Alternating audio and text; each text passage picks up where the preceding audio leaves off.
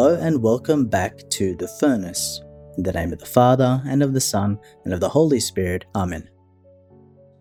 As you have probably noticed by now, the first readings of Advent are dominated by the book of the prophet Isaiah. So many prophecies of Isaiah are fulfilled by Christ in the Gospels, which lead many to say that Isaiah is almost like a fifth Gospel. Today, Isaiah prophesies, "Yes, thus says the Lord, Creator of the heavens, who is God. I am the Lord unrivaled. There is no other God besides me, a God of integrity and a Saviour. Before me every knee shall bend, by me every tongue shall swear, saying, From the Lord come victory and strength." End quote.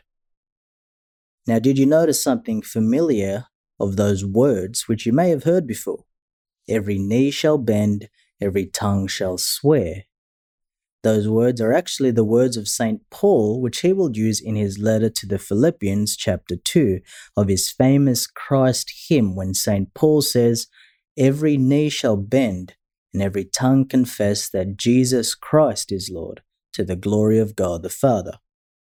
The point is that St. Paul uses those words about the one God of Israel to apply to Jesus Christ. Many scholars note that those verses of Isaiah are one of the most definitive declarations of the Lord as being one God. And then St. Paul says that Jesus Christ is the fulfillment of that. In other words, Jesus Christ is God. So thus, I invite you to have that same kind of reverence this Advent, of kneeling before the God who comes to meet us as a child in the same way the Magi and the shepherds did. This is a season of getting down on our knees to welcome the God who humbly chose to dwell among us.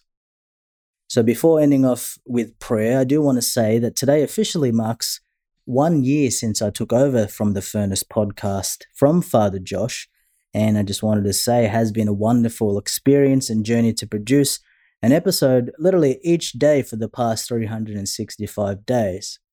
Now, on a sad note, I do want to announce that the producer behind the scenes of this podcast, Mike, will be moving on to a new job over the coming year, and I do want to thank him for all his hard work recording Father Josh and I, and then having to edit the episodes and upload them so that you can all have such a high quality audio product.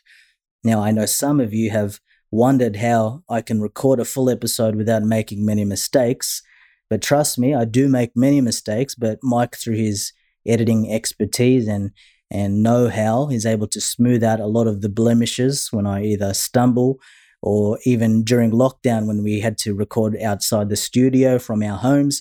He edited all the random bird noises and trucks that you can hear outside from my place when we were working from home.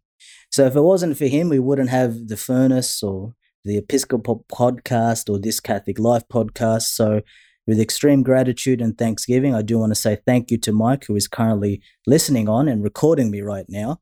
And I invite you to please say a prayer for him and his family as he moves on to a new opportunity in his life. So on that note, thank you very much, Mike, and thank you for your service, especially journeying with myself over the past 365 days. So in saying that, this will be the last episode for the year, as we will be having a break from today.